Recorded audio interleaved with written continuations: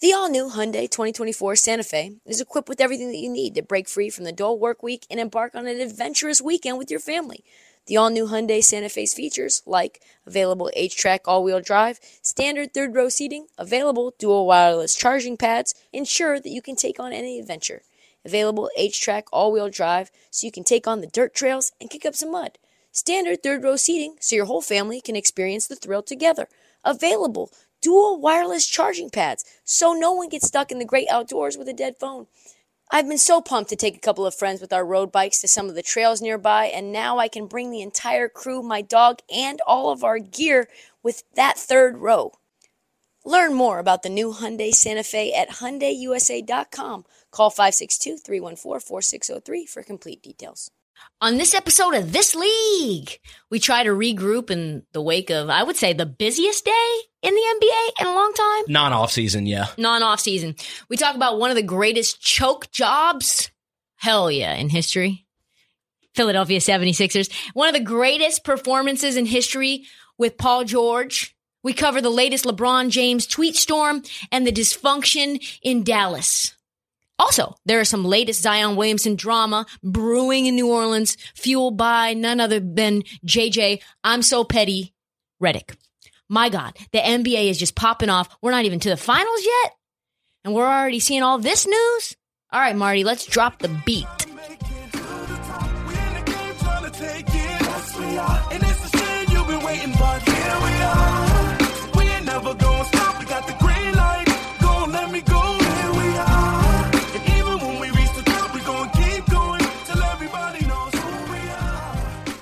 June 16th, 2021, maybe the craziest day, non-off-season NBA day in a long-ass time. So crazy that we had to drop an emergency episode yesterday, 2 days ago, because we couldn't get all the news in. Brief recap for those who didn't see it. CP3, I don't know, contracted COVID, didn't have COVID, tested positive for COVID.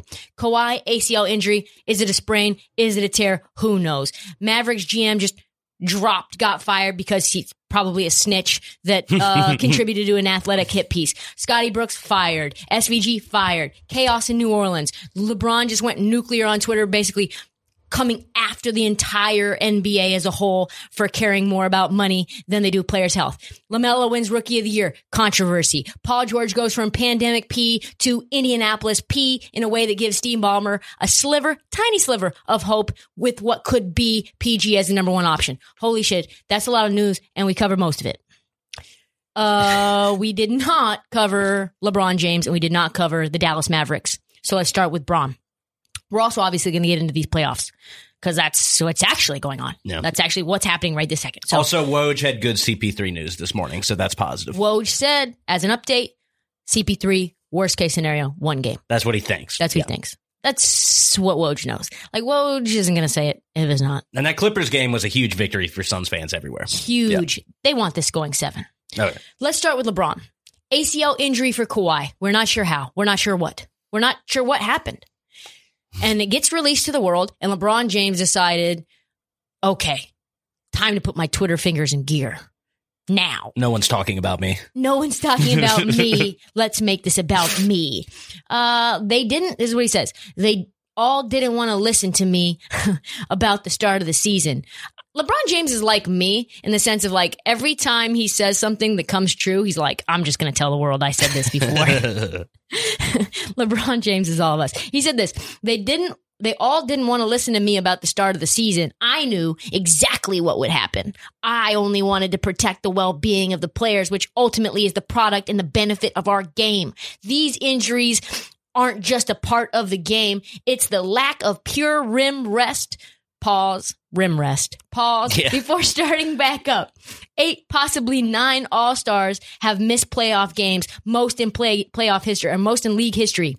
This is the best time of the year for our league and fans, but missing a ton of our favorite players. It's insane. If there's one person that knows about the body and how it works all year round, if there's one person that knows about the body and how it works all year round, it's me. Yeah, not a doctor. LeBron James. By the way, me and LeBron are going to open up a clinic because we both obviously feel like we know more about health of players than anyone else. He said, I speak for the health of all of our players, and I hate to see this many injuries this time of year. Sorry, fans. Wishing you guys were seeing all your favorite guys right now. I love that. Reading it back, tremendous. Here's the thing, though. LeBron James is not wrong. No, he's not. I just, that annoyed me. He's not wrong. The league, though, is in a very tricky place. Like, they need to make money. We know that they're down bad. And if they were going to have a real offseason, they were going to have to start in February. And they weren't going to start in February. They needed those Christmas games. They needed that Christmas revenue. And they also needed to fit the season between Christmas and the Olympics, because you can't move the Olympics. Right, yeah. Because the Olympics, if that got moved, which would be a fucking production, that would get pushed into the way of the NFL. And then the NBC, which is the broadcaster, the sole broadcaster of the Olympics, that would conflict with Michelle Tafoya and all of the folks that broadcast NBC games in the NFL. That's not going to happen. And the Olympics in general does not want to compete with the NFL. No chance. No. Like, you want gymnastics and mat sports and rock climbing and 3-on-3 to compete with nothing else. Yeah, baseball. Nothing. No, I don't even consider baseball anything. But that's okay. This basketball Olympics is probably going to be pretty boring, right? Considering like all the people that are going to sit out. Like, I feel like no, I think it's going to be good. Really? I think it's going to be good. Jason Tatum's going to play. Okay. Damian Lillard's going to play.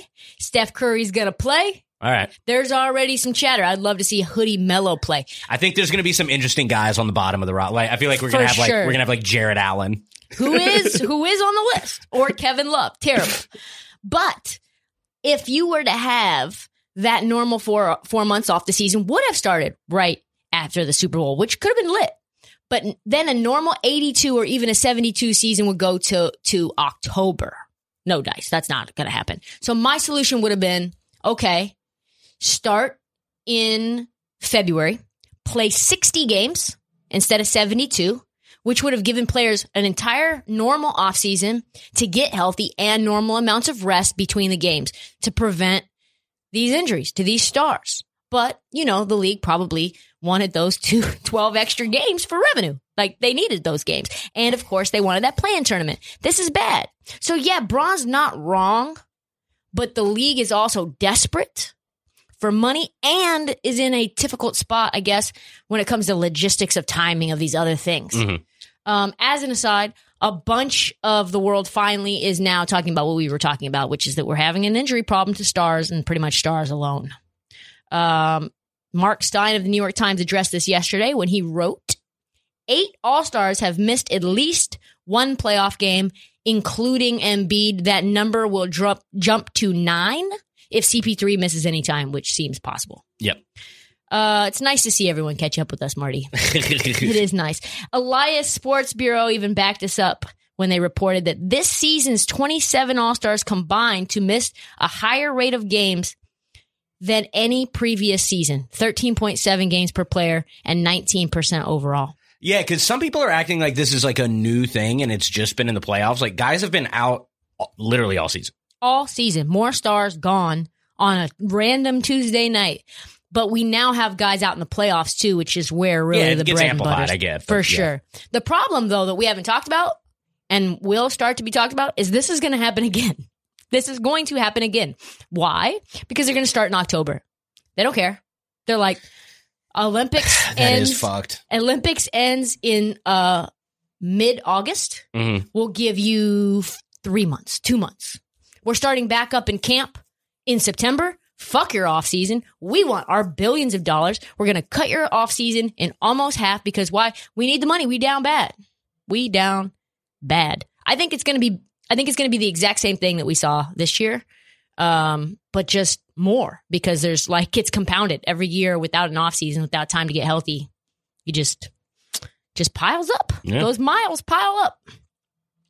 New news. Other big news is, Donnie Nelson, not to be confused with Don Nelson, his father, is out as the GM of the Dallas Mavericks.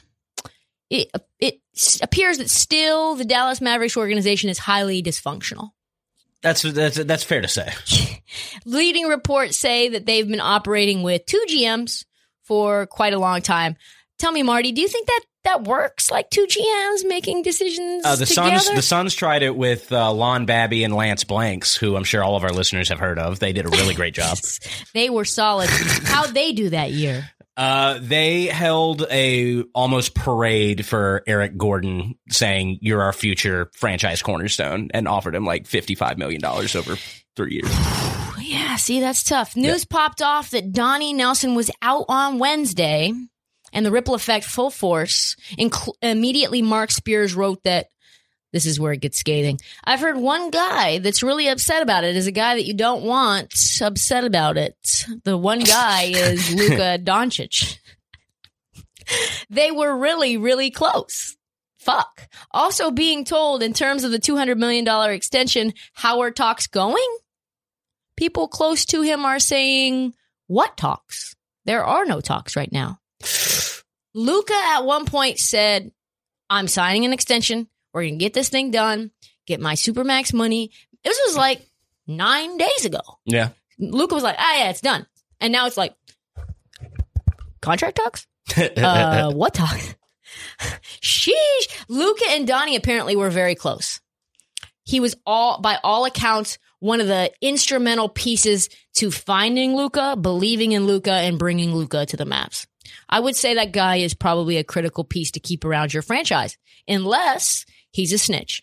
And he also brought over Dirk, and him and Luka have remained tight ever since. So apparently there was like a power struggle between Donnie Nelson and Haralabos Voulgaris, not great at these names, who has often been referred to as this like shadow GM. Yeah, just the Twitter guy. What I like to call. You know, Voulgaris, you may have known him from the person that was named that Luka was screaming at on the sidelines, who was like, shut your mouth, stop fucking talking to me like that. Yeah, apparently he hates this Voulgaris guy. Yeah, huge. Accusing him of quitting. Apparently Voulgaris accused Luka of quitting on the team when cameras caught him leaving a mid-season game with 45 seconds left. I mean, that's what LeBron does all the time. So, I mean, it's not so bad. So to say that there's problems in Dallas, I would say is an understatement. Yeah. I mean, this is very bad. This is very, very bad. I can't understate how bad it is. It's like the one guy you want to make happy, a perennial talent. I would say probably the most valuable guy to the NBA, Luka Doncic, in terms of like he's 20, what, 2, 3? Not even. I think he's like 21. 21. Yeah. Okay, 21-year-old guy, star. Yeah. He's pissed at you, Mark Cuban, because you got rid of his guy and you kept the guy he hates. Yeah, and it's so weird how fast it happened, because rewind like 18 months, like no one's talking about dysfunction in Dallas. Well, remember, there was some sexual assault allegations going on there. I did forget that. I apologize for forgetting that. On record, I apologize for forgetting about that. So I would say things have been a little scummy since Mark Cuban got there. Personally, I was reading a newsletter the other day, I think this morning, and the guy on multiple occasions, Tom Ziller, said that Mark Cuban has no problem just lying on record. So Mark Cuban said he didn't know what was going on with all that stuff. Like that makes it better. 18 months ago. And I don't believe him. And if you had to guess, if I was a guessing person, I would say this Voulgaris guy knows where the bodies are buried. Good news, though, for Mavs fans. His contract is up this summer, Voulgaris. And a story just broke that Cuban is now targeting Masai Ujiri. That would be a pickup. Huge. So much that he's about to get investigated by the NBA because he had to release a statement that, hey, I'm not actually targeting him right now. I'm just thinking about him, which 100% means he's thinking about hiring Masai Ujiri. Apparently, Dallas is also looking at Michael Finley. Big Mike? I think that would be a great hire. He's in their organization, right? Yeah. I think so, yes. I think Luka should leave. I think Luka is clearly upset about the firing. I think he's clearly upset about KP, who Voulgaris brought there. So the story in The Athletic was essentially someone inside the Mavs organization basically detailed for The Athletic all the shitstorm that was going on there. And the only person that was like left standing was this Donnie Nelson. So Mark Cuban had to let him go. After Mark Cuban went on the record and was like, this entire Athletic story is based in zero truth. And then Donnie Nelson gets fired the next day and you're like, I think think it was true. One thing is for sure, that if Luka takes this unprecedented step of rejecting the Supermax, it's going to be one of the most shocking stories in a long time. Like, can you imagine? Yeah, I mean, so we're talking about like if he just signs his qualifying offer and then plays out that one more year and then gets to go into free agency. Yeah, that'd be wild. That would be chaos. Yep. That would be LeBron James level chaos. Yeah, I am a fan of chaos. What did we witness Wednesday night, Marty? Was that a comeback?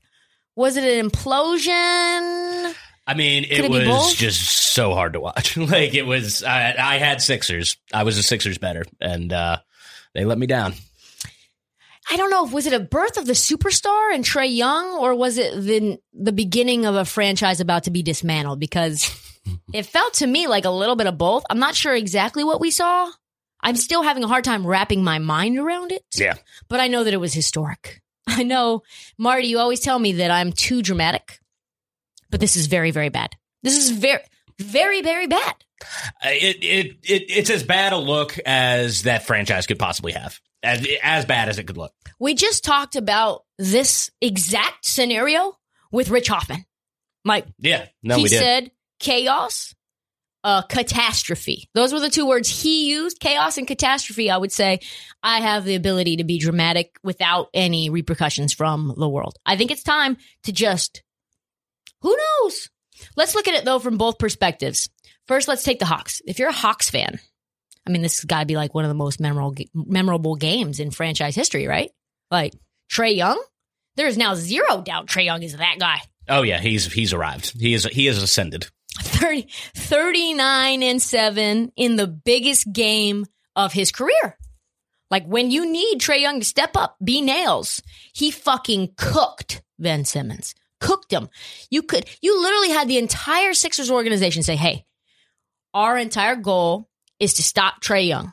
We have three guys and all NBA guys. Matisse Thybulle, Joel Embiid, Ben Simmons. They're all locked in on Trae. And Trae had 39-7. That's absurd. Mm-hmm. Could not be stopped. You're talking about a guy 6'1", Trae Young. Generous 6'1". Yeah, no. And he's getting guarded by a guy that's 6'10", and he's still got almost 40 points? I would say that's very impressive. What did Ben say if they let me be physical? Yeah, if they let me be 6'10", I'll be very good if they let me be 6'10". And you know what? Trae Young knew exactly how to do it. He's like, I'm just gonna stop short and get my body into him. He had a lot of guys in foul trouble. He put the Hawks into the bonus by himself. 17 for 19 from the line when the entire league says, oh, Trae Young, all he does is shoot threes. And he had 10 for 17 in the mid-range. 17 shots in the midi. Whew. His floaters are sick. Unstoppable. I have to apologize. Like, I was never really a Trae Young fan. I thought he was good, of course. But, like, I'm like, I didn't see him leading a team in the playoffs. No. Yeah, no. Could anybody? Like, you wouldn't have been surprised if he, like, faltered. Yeah. He's a young kid. First time in the playoffs. His organization has traditionally been trash, except for the one Budenholzer year. Right. With, Teague as the leader, right? And all of a sudden, he's like the villain at Madison Square Garden. He's shushing Philly fans. He's literally beaten them twice in Philly. Yeah, no, for him to be doing it this early it's beyond surprising. Yeah. I don't think I've changed my mind about anybody faster. Where I was like, wow, I just thought he was a chucker, like a fake Steph Curry. Yeah. I'm sorry. He's the maestro. And another apology, Nate McMillan. Yikes. Got to talk about it. He looks very... When you're down 26 points and you were down 18 the game before, and you can instill confidence in a bunch of young men who have never been there before, to come out of the depths of hell, you're in a well, like a swampy ass dark well, and he just tells you like, no, it's okay, just like keep going. And they are coming back and winning those games on the road. I have to say, that's very impressive. It's impressive as fuck. Yeah. That's like high level coaching and psychological coaching, not even just X's and O's, and a scheme to get Trae Young fucking 40 points. I mean, Kevin Huerter had 0 points. Yeah. Lou Williams Put some respect on Lou Williams, too. Lemon Pepper Lou. Yeah. No, he was awesome. Yeah. And Nate McMillan's decisions to ride with him because he hasn't been closing out games. No. And yeah. He was like, yeah, this dude's hot. Yeah. And everybody knows when Lou Williams gets hot and he's scoring buckets, he's like Jamal Crawford. Just let him continue to play. Uh-huh. He was 34 years old. And as soon as he got traded to Atlanta, he was like ready to retire. He said, like, I'm done. I'm not trying to leave the Clippers organization. And then that Rondo for Lou Williams swap, Rondo's getting DMPs. Lou Williams is winning games on the road in Philly. Yeah, I think Rondo played like 8 minutes last night. He became a joke in Atlanta for breaking COVID protocol to get at a strip club to get wings. And everybody was like, oh, Lou Williams returns to Atlanta. This is so funny. And he's like, really contributing. Oh, yeah. Really contributing. Bogdanovich had 6 points in 21 minutes. And he had 13 points, Lou Williams, in the fourth quarter alone. 15, 2, and 3. Whew. Whew. So impressive from the Hawks, but Jesus Christ, as far as the Sixers go. Oh, no. It's so bad. How do you... There was somebody on Twitter that we work with who I will not say his name. They were up 26, and he said, I think it's time for the Sixers to rest Joel Embiid the rest of the game. I can't tell you how happy that tweet made me because I was like, this is it. This is the Hawks' chance. Like, he's going to be so sick. And he's such, all these Sixers fans, they think they're so fucking good. They think that they should win everything. They think the organization is better than it is. Their team is better than it is. Everybody's mad at me because I called that organization and that team overrated when they're the number one seed in the East. They are. I mean, are they not? Are they not overrated? They're underperforming right now. What does that mean, though? It means teams have figured out how to scheme against them. Yes. Which means what? When you're the number one seed in the East and you underperform, what does it mean? I don't like dealing in absolutes this way. I've already said it's as bad a look for this team that they could ever have. Like, everything went wrong that everyone's been saying about them for years. It was bad. It was terrible. It was a meteor crash. It was a meteor crash. We are witnessing what I thought I was going to see from the Celtics organization. Like, this is how bad it is. Like, just mark my words. June 17th. In the offseason, we're going to see major changes. And I'm not talking about just Ben Simmons, because you're not getting a boatload for Ben Simmons. What do you think you're getting right now? The whole world knows he's fucking trash from the free throw line, and he's not going to shoot. He has a shooting sleeve. He doesn't need it. Right? Yeah, we're going to need some Morey magic. I don't know. It's actually interesting. That would be a fun segment to just talk about Ben Simmons trade scenarios. I think he's a negative asset. Yeesh. Right this second. I mean, just take a mental picture of where this team is now. Sixers fans, it's not going to be like this in 12 months from now. Promise you that. And what I would say is also, you've gone 20 years in a rebuild. 20 years rebuilding this organization. Trust the process. And you get to the Eastern Conference Finals. Tough. Kawhi shot. Tough. Hate it. Hate to see that. And then you've got to rebuild again like 24 months later. For who knows how long. Everybody else besides Embiid and Seth Curry, not one human on the Sixers scored one bucket in the second half besides those two. Yep. That's maybe one of the most impressive stats I've ever heard. Yeah, I think I saw something about it. Like, it was the first time in like 20 years that only two players had scored and a half in a playoff game, something like that. That is astounding. Not scored, made a field goal, but yeah. Everyone else, trash. Tobias, trash. Shake, trash. Korkmaz, trash. And of course, Ben Simmons, trash. Nowhere to be found. 4 for 12 from the line. Nate McMillan, to his credit, playing Hack-a-Ben down 25. That's crazy. Yeah. I actually like it when you're down more than I did. Yeah. It just disrupts the flow of the game. Absolutely. Yeah. It just makes them so angry, too. Yeah. Doc had to bench Ben. I mean, it's a tremendous mental move. Like, we're just gonna foul you. You're up 30, but we're gonna foul you every time. And that's now in Ben's head. The world is making it so much worse, but I mean, I don't even know what you do. Doc had a funny quote. I thought about it. He was like, "Oh, when he's making them, we'll leave him in, but when he's not making them, we have to take him out." It's like, well, when he hasn't been making them, like, he's missed more. And I don't love bagging on Ben exactly the way you do, but his free throw shooting, he deserves it. Like, he's missed more free throws than I think not all the remaining teams in the playoffs, but like 3 or 4. But there was like he had 7 less missed free throws than all of them combined. Something like I didn't that. know that. Oh. We cannot give love to Nate without holding Doc accountable. Yes. Yeah. I agree. Doc Rivers could be possibly the best, worst coach we've ever seen. This one's going to sting, Doc Rivers. I promise you. This one's going to come back to bite you. These 2 games, back to back, going to come back to bite you. Promise. Because this is legacy altering shit. You know, like what we said about CP3, where this season has solidified or solidified for the fans of CP3 who he is. And for folks who hated him, changed the whole narrative around. Yeah. I think for anyone who was on the fence about Doc Rivers and was placing all the blame, like myself, actually, this was me. I was placing all the blame on PG. All the blame. 3-1, side of the backboard. Gave it up to Denver. Now I'm starting to think, Doc Rivers, I don't know.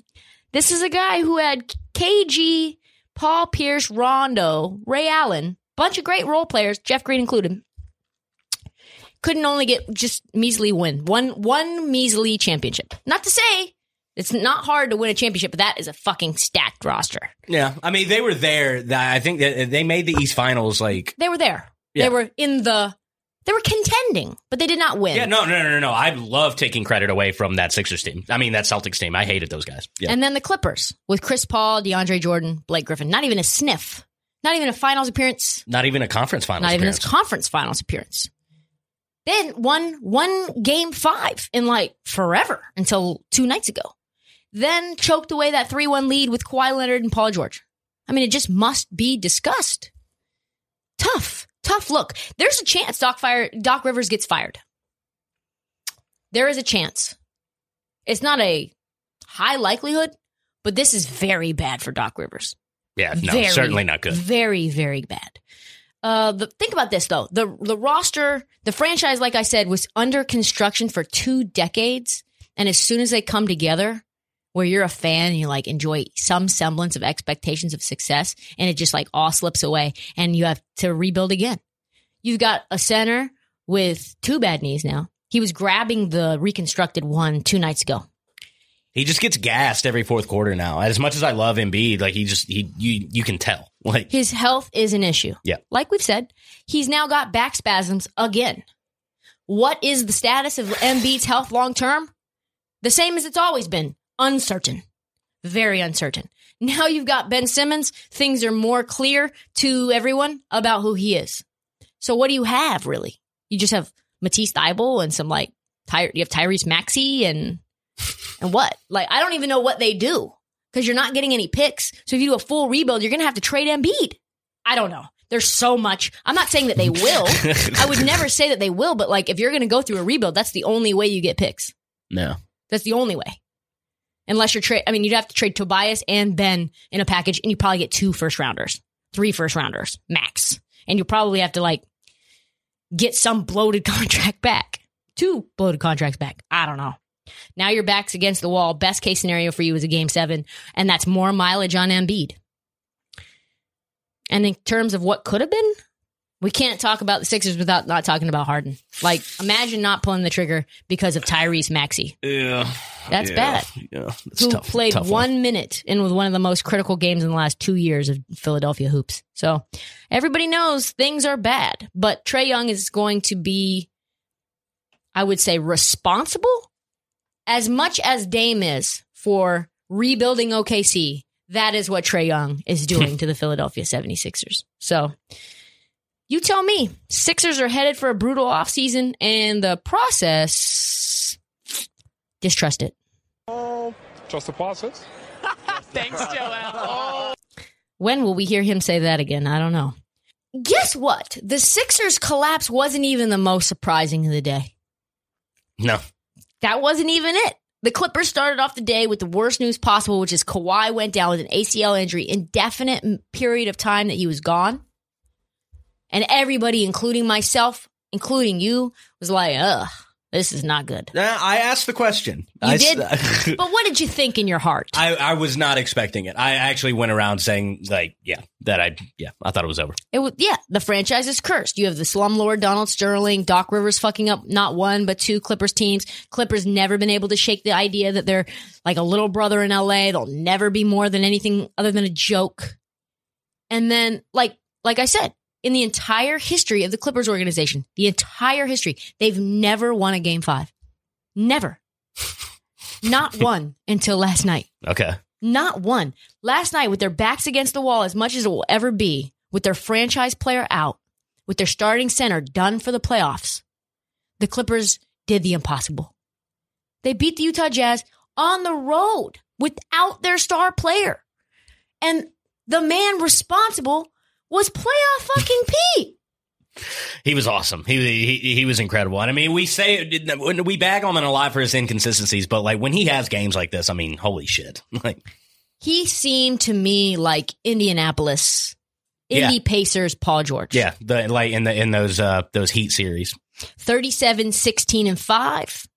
Probably one of the best performances in the playoffs so far, just given all the adversity and all the things that he needed to do in order to get that win and how much pressure. We knew there was like a shitload of pressure on Paul George.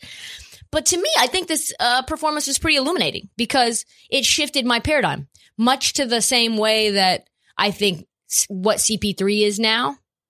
Solo P is, I think, maybe the key. Like maybe the reason that Paul George is not good is because mentally he can't wrap his mind around being a second option. Like maybe he's been a number one option for so long that he doesn't understand like how to share scoring responsibility with another player.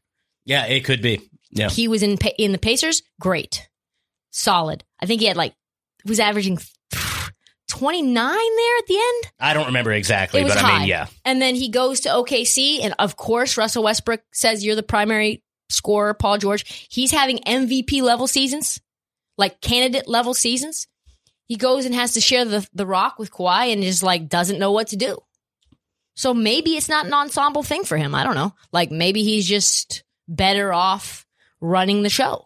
Yeah, Russillo said something the other day like about Paul George. This was actually probably about a week ago at this point, where he was like, you kind of want to just be like, hey, you're good, right? Like just go. Like and maybe now this being number one option, he just knows like, okay, yeah, I'm good. I have to go be good. Let's go. It's like, hey, this is all on you, Paul George. Yeah. And then he's like, oh, this is all on me, which means I'm a really good player. This organization relies on me to score. And he doesn't have to think about like, should Kawhi get the rock now? Should I get the rock now? Like he's waiting for the end of games to like hit these corner threes. Like, I think it's probably the way that Kawhi brought him there. Like, Kawhi definitely brought big dick energy into the Clippers organization, forced them to mortgage their future for Paul George. That's incredible pressure, by the way. Like, all those picks, and you come through, you don't deliver? Yeah, certainly. Yep. And then they sign you this big extension. I promise you, if you get Paul George into a quiet room and you say, have you ever thought to yourself, like when you're laying down for bed, like, do I deserve this extension? I bet he would say yes. Like, we all have those issues of, like, imposter syndrome. Yeah. I bet you nobody in the NBA has imposter syndrome more than Paul George. And now, as a number one option, this might be, like, shake him out of his pandemic-esque behavior. And now he can log on to Twitter. He can log on to Twitter safely. Yeah. Enjoy your moment in the sun, PG. I hope it lasts longer than one game. I don't know. Like, you never know how these things shake out. Everybody's like, oh, you're the best. And then it's like, ooh, back to pandemic P. Well, you know who also won last night, besides the Clippers, is the Phoenix Suns. Absolutely. Because now, I mean, shit. I mean, if the Clippers go on and win Game 6, then the next opponent is the Kawhi-less Clippers. And even if they don't and it goes 7, that's 2 more days for CP to get back from protocol. So, absolutely. Yeah. Absolutely. And then in terms of for the Jazz, I mean, they are in trouble. They are in big trouble. Donovan Mitchell's ankle is in bad shape. Bad shape. Like he said, this is something I'm going to have to deal with. It fucking sucks. I can't really move. Yeah, that's tough. That's like Colt McCoy saying he couldn't feel his shoulder. Yeah. in the national championship And game. you're like, I don't think that's good. Only imagine Colt McCoy having more games to play after that. Right, yeah. Like, that's where Donovan Mitchell is at. Like, this injury must be more serious than we thought. Yeah, you kind of need to move. This is not a grade 1 ankle injury. Like, you need to cut, you need to plant, you need to jump, and he can't do any of those things. Your star, let me just recap for folks. Your star player just went on the record and said, I cannot move. If that does not give Jazz fans some heart attack, some level of panic, I don't know what does. I really don't. You're at home against Pandemic P only. You got no Kawhi to play against. You're at home. You shot 23s, made them. And you just got pounded by Reggie Jackson and Marcus Morris. Where is Mike Conley, Marty? Where is he? I mean, clearly hurt. Clearly hurt bad. It's too bad. It's unfortunate. Injuries, man. Injuries. This is a team that has zero rhythm on the offense without Spider and Conley, and we don't even know if they'll ever be healthy the rest of this year. Conley's missed 5 straight playoff games. Whew, sheesh. I think that's a game 7. I think we get Clippers game. I know I'm like a prisoner of the moment. I think it's Clippers in 7 now. Just because of Donovan. And also, as an aside, listen, folks, I did call the Utah Jazz overrated. I know that's like you don't like that term, but they are the number 1 seed as well, and they won't get out of the West. They're not getting out of the West for sure. Yeah. They're not getting out of the West for sure. Unless Conley comes back and Spida all of a sudden just is magically better. But oh, you mean like if I can fly? Yeah. Oh, okay. Got it. So that's now gone from a probability to a certainty. Folks on TikTok, just wait. Just before you bang on me, just wait until the end of the season in order to do it, because it appears that a lot of my predictions have come true. Man, it seems insane that just a day before the big day when everything popped off, the only thing anyone was talking about was Kevin Durant. Yeah. Kevin Durant, greatest player on earth in the playoffs. Tremendous performance. We haven't even been able to get to it because of the emergency pod episode. And then his moment in the sun when he was going to come out and lay and get his tan on, enjoy all of his accolades on First Take. It was like news story after news story after news story. Kevin Durant performance got like buried in the C block. He got the morning run. He got like the early bird run. And then once 10 a.m. hit, it was like, oh shit, breaking news. He's the only man ever to score 45, 15, and 10 in a playoff game. And in 48 hours, everyone's forgotten about it like it was just nothing. Yeah, we're on to Paul George. We're on to Paul George now. That's shitty. That is shitty. You have a historic performance. You probably are the sole reason that your team is in it. You might be able to go on to the finals because of that performance. And everybody's like, what was that stat line again? Again, it would have been so great if that had happened to LeBron. That would have been just the funniest thing of all time. Like, I don't think KD really cares that much, but it was something that I would never forget in person because I watched it. And there are 2 things about Brooklyn's win that struck me. One, there is this narrative out there that Kevin Durant is a number 2 option. Let's just pause. There is a narrative out there that Kevin Durant is only a number 2 option. I've never really seen that. I mean, I've seen the argument that like, oh, he's always had an MVP teammate and like all that. But I mean, number 2, that's silliness. He's the best player in the world. He's the best player in the world. But what that led me to believe is like, okay, I watched Kevin Durant very clearly be, what was it again? 49, 17, and 10? Okay, he's very clearly the number 1 option. Very clearly. But what's impressive to me is that Kevin Durant, and I know he's got like a very tiny, fragile ego online, but I think in terms of basketball, he's very solid in his ability. So solid, like, James can lead it. Kyrie can lead it. I'll be the second option. I'll be the third option. Fuck it. Sometimes if Blake's going off, maybe I'll be the 4th option. He doesn't give a fuck. He's like, I'm the greatest player on earth. I'm fine to surround myself with guys that are equally as good as me and allow them to shine where the world thinks that they're better than me. He's just so fucking good. Some of those threes, it was just like, I was rooting for the Bucks, and it's just, Why? Gambling. That's why. Why? His entire mindset, I think, is that his role is ever changing, always fluid, do whatever it takes in order to win. That's dope. I love that about him. I like that about James Harden, too. What we're seeing with him as a net is very different than who he was in OKC, very different than who he was in Houston. They asked him how his role would change without his two co-stars, and he said he didn't see his role changing with Harden and Irving out. Even on nights when his co-stars are healthy, he expects to carry a heavy load. He said, I personally do everything I can just like I do every night. Some more than others. Some I handle the ball more. Sometimes I post up more. Sometimes I have to come off pin downs more. I just have to be prepared to do everything that I can just like any other night. I mean, yeah. It was incredible. That one play where they held him from not getting the ball for 21 seconds. Yeah. And then Harden just dished it back. Dished it back. And he just one dribble pump. It was so off balanced. And it went in as the buzzer, because you can't really see it from TV, but you could see as the buzzer was going off on the backboard. It was like, holy shit, this guy's fucking unreal. Was that the shot he did the like woo face? I couldn't see his face because I was too far. No. There was a still going around Twitter where he's just like, you could like was see him saying like, ooh. Yeah, like, oh, I'm that guy. Like that just has to, yeah. He was feeling it. The other thing that I noticed was Giannis. Tough. This is a legacy altering thing too, I think. I think we are now seeing, just like we know 100% Kevin Durant is the number one option anywhere, anytime, any place. I think there's only a few times that Giannis is the number one option anytime, any place, anywhere. Well, I mean, the play that I think like officially lost them the game, like after this, like I was just like, okay, this is not, huh? The bobble. Well, no, actually, it was, I forget exactly how much time, this had to have been like a minute 20 or something like that. He gets the ball, like on the baseline. And he's backing down Harden. He's got one-on-one. Harden like waves off someone, and like he's got a bad hamstring, and he turns around and shoots a fadeaway. I saw that. Yep, I was on that side. I was like, "What is that fucking shot?" It was ridiculous. It was absolutely ridiculous. You had a one-on-one against a guy with a bad hamstring. You're not a good fadeaway shooter. Never has been. Never has been. No, that play lost him the game to me.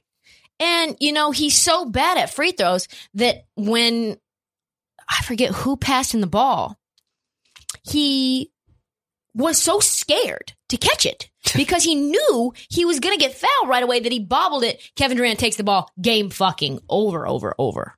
That's wild to me. He's like a golfer who has the yips. He's so struggles. I took a camera phone to the free throws because sometimes the TV doesn't tell you when they get the ball. Like they don't show you exactly. And I put a camera up, push record as soon as he touched the ball. It was like 12 seconds every time. He dribbles the ball for like 11 seconds. Yeah, I saw a tweet today that was, who would you rather have your life on the line? Giannis. Between Ben Simmons and Giannis, and someone said Giannis because then I would have time to say goodbye to my wife and kids. That's facts. I mean, you want to talk about his non-free throws? This is a guy who the world consistently is like, let him shoot. And he's like, yeah, I'm going to shoot. And he's like, 13%. He's 24% overall from threes, but I think he's like 15% in these playoffs from three. That's crazy. That's poor. You should not be shooting threes. It stalls the offense. It kills them. You can't be a contender with Giannis as your number one option. I'm sorry. Like he's amazing in the regular season. Amazing. But he's a liability just like Ben in some ways. As the number one option. He's like, can't be out there. Apparently, he shot 11.8% on self-created shots from three. Teams are daring him to shoot him, and he usually does. And the problem, of course, is he's one of the worst high-volume three-point shooters in the league. During the regular season, 81% of his self-created threes were uncontested. That's a funny stat. That's a real funny stat. 81%. I think a side narrative of this is that Giannis is a front runner. He is phenomenal when his team is rolling. Yeah. Phenomenal. His body language is aggressive. He's backing people down. He's getting to the rim. He's dunking. He's aggressive in the lay. Probably taking less time to shoot his free throws. And as soon as his team goes down, it's like he's a whole other person. Yeah, when the game gets tight and like game gets tight, he gets very tight. Yeah, like do we have any memories of like Giannis clutch moments? Like I just started thinking I don't really have one. I don't think Giannis is clutch. I don't think he has proven himself yet to be clutch.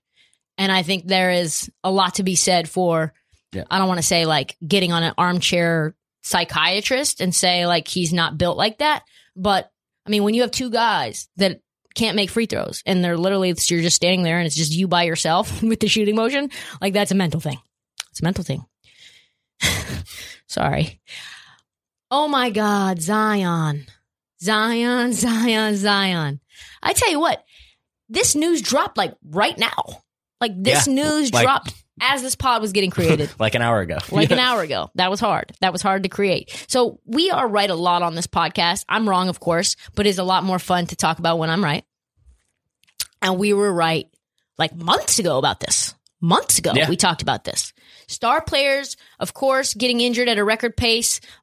And that took me for fucking ever to like calculate what stars have missed what games. It was like a very complicated Excel spreadsheet. But I was also right about New Orleans all year long. Not just about Van Gundy, not just about the Pelicans players hating to play defense, which also just came up, but about JJ Redick being a cancer. Is it a cancer? I don't know. I don't know what it would be called because cancer is like has a negative implication. I would call it a ball of chaos. Sure. He wanted to be traded to Brooklyn. Asked to be traded somewhere near his family. That's a pretty good reason in the middle of a pandemic. And they lied to him and they shipped him as far as you could possibly go from Brooklyn to Dallas after telling him we got you. Which is the most incompetent thing that you could do as a GM is make promises to JJ Redick. Like, what the fuck? Like, first of all, why make the promise? Yeah, David Griffin's a clown. Second of all, you didn't have to. There's no benefit to you making that promise, and there's even less benefit to you trading him to Dallas because the guy that you got in return, you never even used. So, okay. And then thirdly, this guy, JJ Redick, has a huge podcast, happens to be a mentor to Zion Williamson, and they also share an agent, and oh my God, that's exactly what we said. Hit the SOT. This is what I said. I don't even remember when this came out. Interestingly enough, did a little research. JJ Redick's agent is the same agent that represents Zion Williamson. I'm not saying that there's tea coming along down the bend, but yes, I am. I don't think it was a coincidence that he made it so stark that I don't think my agents will ever trust this office again. Man is right. That just goes to show you maybe don't fuck over a 15-year-old veteran with a megaphone of a podcast. He's been interviewing everyone. Oh, yeah. He interviewed Zion the other day, this person, that person. You don't think there's always an in-between period where you're not quite recording, but you're not quite not talking about the thing? Let me think. I'm thinking maybe during those times he's going to sewer New Orleans if he has the opportunity. Like, fuck New Orleans. By the way, fuck New Orleans. They ask him. Yeah, I mean, now multiple articles are now being dropped about how JJ Redick is blowing up the front office and telling everyone that he hates them, and also telling Zion, like, hey, you should leave. Yeah. Hey, you should go. That was from episode 25, actually, and we're on 49 currently. It was a while, I think April. Yeah. So Van Gundy's gone. Complete evisceration of the Stan Gundy era. Athletic broke this news that Zion Williamson is currently very unhappy in New Orleans. That is stunning. Multiple sources have told The Athletic that certain family members want Williamson on another team. Yep. What? Numerous sources point to how Williamson's family members thinly veiled unhappiness with the Pelicans and how those feelings have seeped into Zion's own views.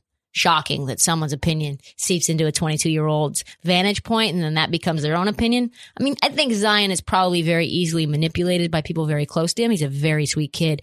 Looks up to JJ Redick, and JJ Redick is like, yo, they did me dirty, son. Yeah, no. They were pals for sure. It's funny to me how they always say when things like this get leaked that players aren't happy, it's always like, oh, their dad, or like, oh, they're not happy with it. And like Zion didn't say this, his dad said it, or his family member said it. Like, I mean. Yeah, Anthony Davis's dad did the same thing. Right, yeah. I wonder where this doubt in Zion's mind might have come from. Athletic reported that Redick was a veteran whom Williamson had grown comfortable with in their 2 seasons together. And the dysfunction Redick accused the Pelicans of harboring is said to have stoked some of Williamson's own feelings with regards to the direction of the franchise. Let's remember exactly what Redick said at the time. I don't think you're going to get honesty from that New Orleans front office. I just don't think you're ever going to get that. I don't think with what happened with me is necessarily an isolated incident. It's not something where I would expect, certainly, the agents who worked on this with me to ever trust that front office. Again, those agents, I will remind a second time, represent J.J. Redick and Zion Williamson. What effect might this news have? Guess what dropped seconds before we started the recording? A brand new feature article on The Athletic. The title? The clock is ticking on David Griffin. Mm-hmm. I don't see how anyone could see how this was coming. So let me give you an example of this. This is totally not related to basketball, so stay with me. There is a coffee shop in my apartment complex, and I go down there every day before work because it's very convenient. Mm-hmm. Not any more expensive than any other place. So I go down there and I would order it online and the coffee would come down to the shop, right? And this was like pandemic times, right? Not very many people in the shop, not that much traffic. Okay. So I order a iced latte or whatever to come down to the shop. I show the guy who I already don't like and he doesn't like me. We have no vibes, bad vibes only between us. And he's like, can I help you? And I'm like, yeah, I ordered an iced latte to go, blah, blah, blah. And he's like, I don't see that here. And I'm like, well, I see this here. This is the receipt. And he's like, oh, yeah. You order that iced latte to the Hudson Yards location next. That's like 4 blocks down. So you're going to need to go and pick it up there. And I go, but I live in this building. Yeah, but see, I can't really help you. And I'm like, you can't help me or you won't make it again. And he's like, if that's all, then I'm going to have to ask for the next customer. I'm like, there is no next customer in here, you fucking piece of shit. And so you know what I did? I told every single resident in there that this guy in here is a piece of shit. This barista, and don't fuck with Bluestone Lane. Wow. And you know what? I had a 6-month long hiatus, a boycott. I saw the girl out in the street and I was like, hey, she's like, I haven't seen you in a while. I'm like, yeah, I'm boycotting because that guy is a piece of shit. And they fired him. That is David Griffin. That barista is David Griffin. David Griffin has got to go. Or that, 100%. Or that Bluestone Lane, a.k.a. the New Orleans Pelicans organization, is also completely soiled. 100%. Nobody will go there. J.J. Redick is telling every NBA player that David Griffin is a piece of shit. I mean, this coming out and the JJ, like, oh, agents won't work from this agency is the only one that they need to care about. And if they won't work with David Griffin or whoever else is, involved in the front office, you gotta make the change. And best case scenario, completely change. Best case scenario is that J.J. Redick's agent, who represents Zion's agent, wants to stay. Zion is so happy with the city of New Orleans that he wants to be a Pelican for life. Best case scenario. Who are they going to surround him with? Which free agents that are represented by CAA are going to come there? And are they going to squeeze the New Orleans Pelicans and fuck with the cap? And by the way, the New Orleans Pelicans don't pay the fucking luxury tax. Yeah, no, there's a lot. I mean, we could do a whole segment on the state of the Pelicans right now, like, and who they can get. They're about to have to pay Lonzo, it looks like, and yeah, no, it's not looking awesome. And when Zion's like, I love Zoe, he's one of the smartest guys I've ever met, and how he sees the floor, and also Brandon Ingram's like, Zion is a generational type talent and he does so much for us.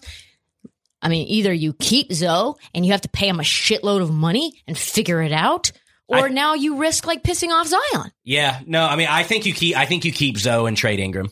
Yeah, I think you get something from him. Yeah, that'd be a fun segment in the offseason. It would. No one apparently is more dangerous than a scorned Brooklyn hipster sharpshooter / podcaster. Who knew, Marty, there were so many Marvin Bagley stans? We talked about Marvin Bagley being a bust. Yeah, I actually did see this, yeah. And I didn't know. I had no idea. I had zero idea that just such an average basketball player who got drafted second in one of the most stacked drafts in the last 20 years would have like so many lacrosse bros jump to his defense. It was so weird, and they completely missed the entire point. So, I mean, what I said, which I think people were kind of attacking my comment, where I said he's the Darko or Sam Bowie of this draft, and people were like, oh, no, he's young. He's been dealing with injuries. It's like, so did both of those guys. And it's not that he's just that bad. It's because of who he was taking over. Like, it's literally a subjective thing and comparative to the other players available. They thought that they were like owning me or whatever. And you were literally describing the exact career arc that Sam Bowie and Darko had. Like, yes. And also they were like, at the time, that wasn't a bad pick. And it's like, well, we're not talking about at the time. Also, it was a bad pick at the time. Going second over Luka. Like, yes, it was. The fact that the world, we all knew that Luka was the MVP of the Euro League and a champion. We all knew that. Sacramento Kings had a whole scouting department, multiple guys from Eastern Europe working on that front office that decided we're taking a guy from Duke over the MVP of the Euro League. Like, that's fucking insane. This kid is the boy wonder of the Euro League. Everyone knew Luka's upside. I loved Luka in the draft. Like people act like Luka as a like top pick was like a fringe opinion. It wasn't. There were so many people saying that the Suns were idiots for not taking him, and like honestly, until recently, it's kind of looked that way. So for there to be Bagley defense is remarkable, to be honest. It's unreal. Luka's already an all-pro. Trae Young is incredible. Marvin Bagley has 14-7 when he's not hurt. Like, are you happy with 14-7 with the number 2 overall pick? Like, get the fuck out of here. And I like Bagley. I want him to be. I want him to be good. I want him to turn his career around. But like right now, right now he's the Darko. You know who was also a bucket when he wasn't hurt? Sam Bowie. Yeah. You know why he's considered a bust? Because Michael Jordan. That's it. That's why. Yeah. That's why. And Darko, why he's considered such a bust is Dwayne Wade, Carmelo Anthony, and Chris Bosh. That 2018 draft was so stacked, you cannot say Marvin Bagley was a good pick at 2. Yeah. It's why no one really talks about Anthony Bennett anymore, because there was no one else good in that draft. It's part of it. It's a very thin draft. It was like you're throwing darts at a wall. Like, it's not a good draft. So you're just like, I guess we'll just take a flyer on him. Yeah, that was just so dumb. They took that as me saying Marvin Bagley stinks and is bad. That wasn't the point of the comment. Think about this. You even outside of Luka and Trae, they have Jaren Jackson could have been drafted. Colin Sexton, Shea, Michael Porter Jr. How about this? Mikal Bridges, Devontae Graham, Mitchell Robinson, Gary Trent Jr., Jalen Brunson, Shake Milton, all more contributing type players that were drafted in the second round. It gets a little shaky there. I think if you redraft, Bagley probably goes 8 or 9. Maybe 12. 12? Maybe 12. I'm not going to go quite there, but yeah. There are 18 players in 2018 that have higher career win shares than the number 2 player in the draft. 18 of them. Yeah. 18. Marvin Bagley stands. Get the fuck out of here. And why do you have no content on your page? And why is there a correlation between Marvin Bagley and lacrosse? I don't know. I don't know. Yeah, no, it's just, well, and I said the 2018 draft is, this decade's like 2003, 84, 96. Like, and in all of those drafts, Sam Bowie, 84, Darko, 03. You have a guy there. All 3 of these guys that we're talking about happen to be the second pick. So yeah, and they second just stick out. Yeah, no, it's just how it works. Like, it's nothing to take personally. No. Yep. Historically bad pick, Marvin Bagley. Sorry, fans. That's all the time that we have for This League podcast. Tons happening. Please subscribe. Please rate. Please review on Apple Podcasts and on Spotify. People on TikTok, we do have a podcast. You probably don't hear it because you're on TikTok. It makes a huge difference for us. We also have This League playoff merch on sale. There's also a great t-shirt that just came out that says Trista Crick doesn't know anything about basketball. Pick that up as a sarcastic, ironic t-shirt when every prediction I make goes right. Do not forget to follow us at This League, at Trista Crick on TikTok, IG, YouTube, Twitter, and Facebook. Thanks for listening. What a stacked show we had. I'm exhausted. Tune in Monday afternoon, whenever it comes out. Marty will be handling the edit for the next episode of This League.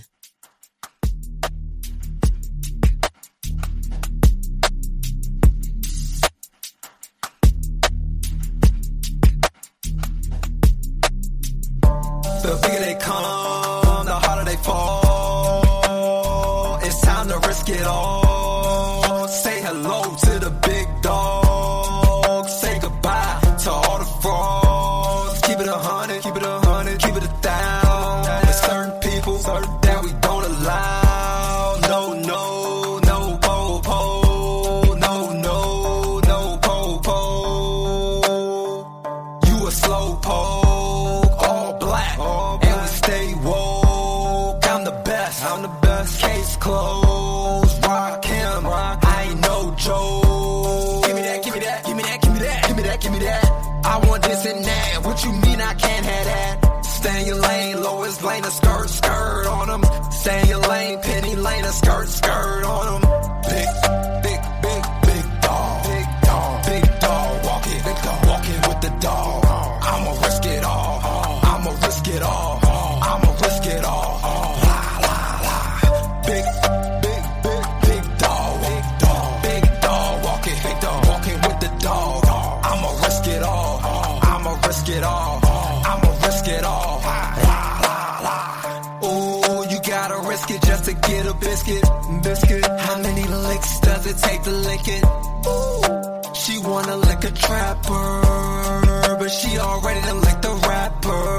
Oh my, so fly. 3-6 Mafia, I stay fly. Quality just to get by. I want it all, not a piece of the pie. Everybody eats, and we keep all of the receipts. We eating good, we living good. We done made it up out the hood. Give me that, give me that, give me that, give me that, give me that, give me that, give me that. I want this and that. What you mean I can't have that? Stay in your lane, Lois Lane, a skirt, skirt on them. Stay in your lane, Penny Lane, a skirt, skirt on them. Big dog, walking with the dog. I'ma risk it all, I'ma risk it all, I'ma risk it all. Big dog, walking with the dog. I'ma risk it all, I'ma risk it all, I'ma risk it all.